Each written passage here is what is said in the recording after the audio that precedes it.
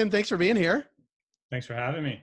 This is an exciting day, of course, for PAX, but more importantly, I think, for people who love PAX, which includes, I think, nearly every cannabis consumer in North America. And am I wrong on the numbers? I hope you're recording because I'm going to record that. I might play that back and use it. So, hey, we're in a pretty fortunate position that hopefully was earned, but one of the few, I'd say, truly global cannabis brands, and a brand that's kind of got its roots in innovation and destigmatizing this category. So yeah, no, we're pretty fortunate, and it's pretty fun when you go into a buyer or go into a engraving event or something, and everyone's pulling out their packs and telling you the year that they got it and how they use it, which is pretty cool. Yeah, we have a dear friend who does not fit, I don't think, the target category for cannabis consumers that anybody's targeting, but she is in love. She's like old school. She got a PAX too, Nice. and she just swears by it, like it's her Yeah. thing, and it's always in her purse. And luckily, it will stay around forever if you use it properly. And the quote from my head of marketing, and he's been in the industry for a little bit as well, is like it was like he was joining his favorite rock band. Yeah, Sean. Yeah, Sean King, who yeah. I think you know a little bit. So yeah, we have some fun with that. But yeah, no, it's pretty cool brand.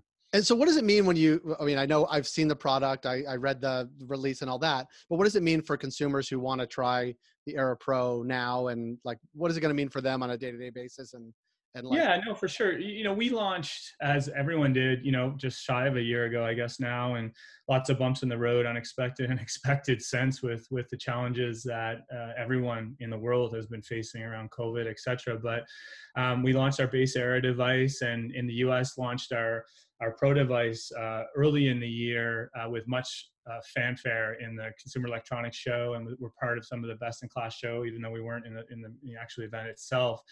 And we kind of held back, knowing that we wanted to, build up some momentum around our base Era and get our brand recognition out there and let just the vape category and 2.0 play out a little bit.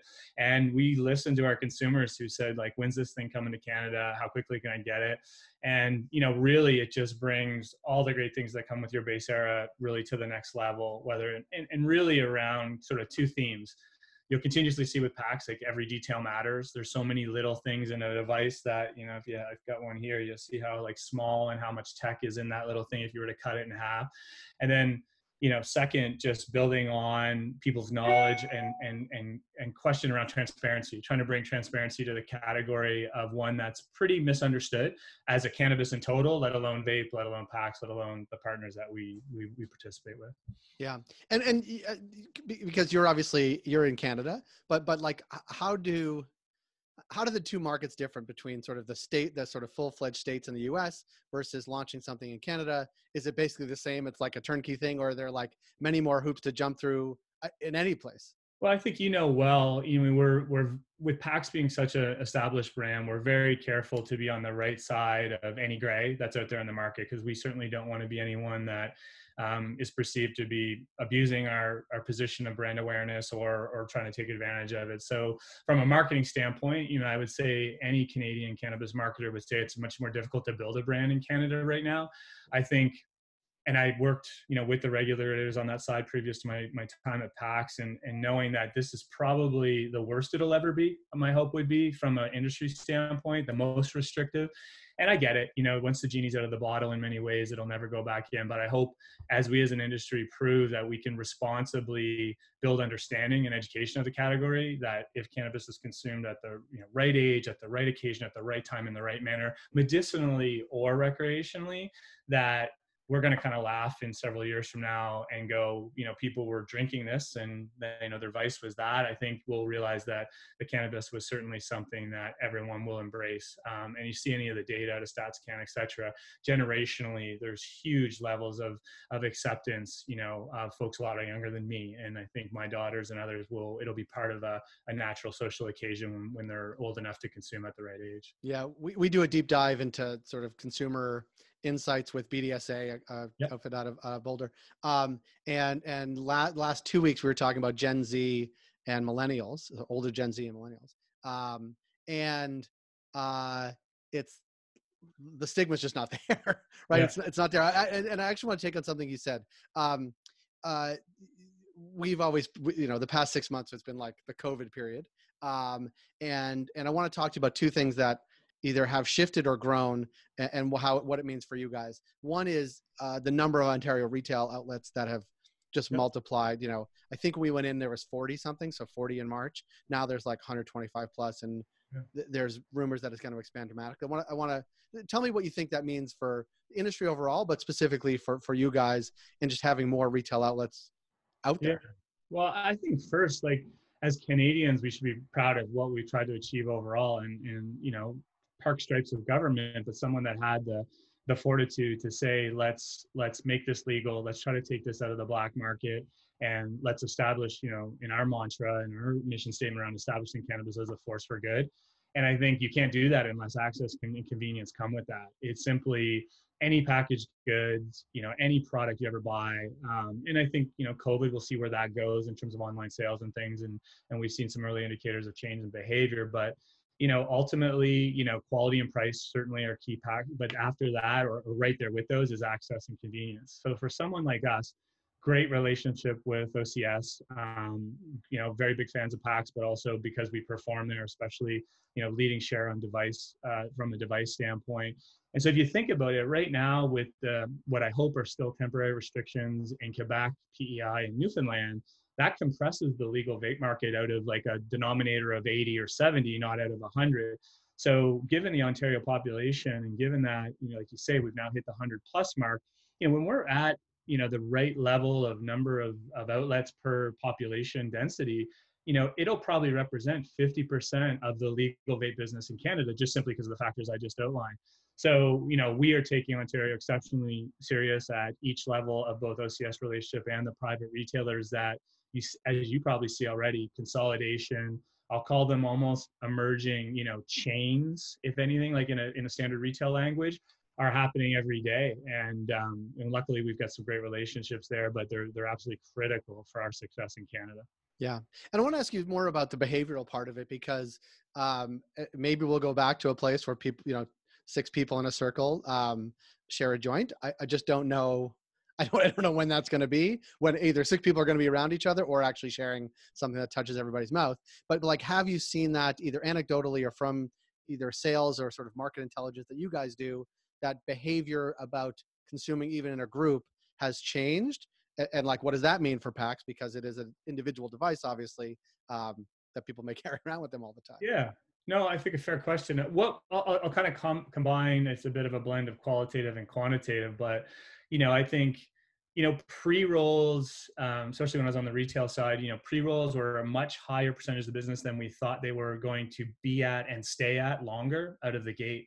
And, I certainly, in any research I saw, that was more linked to the fact that it was being used for trial, not necessarily sharing.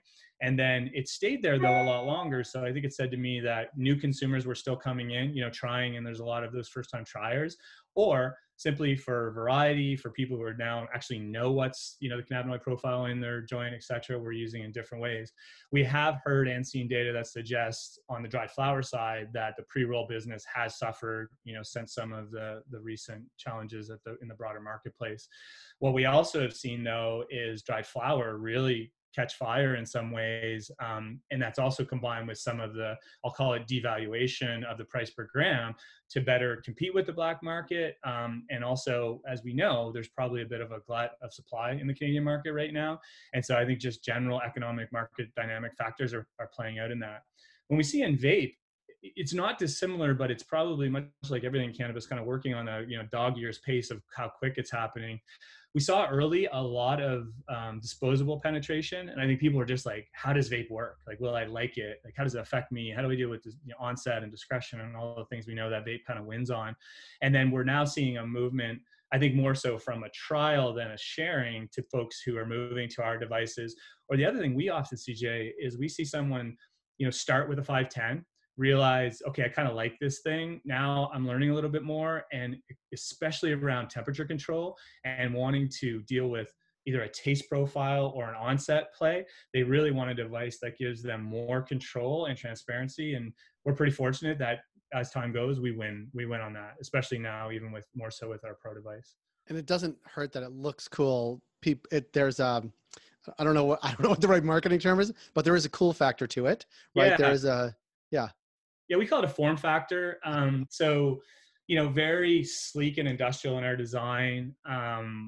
It's funny, in the US with Pro, even people who are like, too much tech for me, I wanted to look good and I wanted to work well. We're selling a bunch just because, we launched our base Air device 5-6 years ago, and more in the US. We have 10 years of vape experience. People are just excited to have sexy 3 new colors, Yeah. even despite, paying a bit of a premium to use it. And we've got some improved design elements that improve the actual vaping experience in terms of the increased slit on it for airflow, etc. But really, in everything set aside, people love new colors and personalization. I joke with people, I have a ring that tells me how I slept last night, right? So I saw something yesterday, $110 US water bottle that tells you when to drink water every day. Fucking So, serious? yeah, yeah, it's actually really, really cool, but it was like 40 US. And then once you had customs and duties, I almost bought it. But you can imagine, in something that you're ingesting in your body that's going to, create an experience, people more and more want to know every aspect that's as possible about what that might, and kind of create a cannabis companion along that journey. Yeah, it's really. I'm just stuck on the water bottle. When to drink it? When you're thirsty. I'll send you the link to it, because maybe I'm marketing for them on their behalf right now, but I read it in like Fast Company or something. It's good. It's good. And this is so specific, but I did see that a couple of retailers had the engraving. Yeah. I was just going to call it an engraving ceremony. It's not an engraving ceremony, but it feels like one for some people. You Yeah. watch the social media side. Yeah, no, we're, especially in your market, like a great territory sales manager, Ruben, we have in that market is really making a difference. And, obviously with all the rules in Canada, we're making sure we abide by it by province, but, we don't make anyone buy a product. If you've had a 5-year-old P2, if you have an old plume, you have whatever, like you bring it in, you can get it engraved. I might even have one here. And yeah, you just see something as simple as, this design here that, someone gets to put something that's meaningful for them, or their nickname or their initial, obviously appropriate when we do it. But no, if I could scale anything and put it in a box and send it to 1,100 stores in Canada, that'd certainly be one of the things that people love to bring their packs to the next level. So. No, it's really smart. And I mean, obviously everything you guys do is smart. It's beautiful. It's thoughtful. It's consumer centric. And so kudos in the launch of the Aura Pro in Canada. And thank you for taking time today, and look forward to connecting with you and the team down the road. Absolutely. Thank you for the time. Great. Thanks, Tim.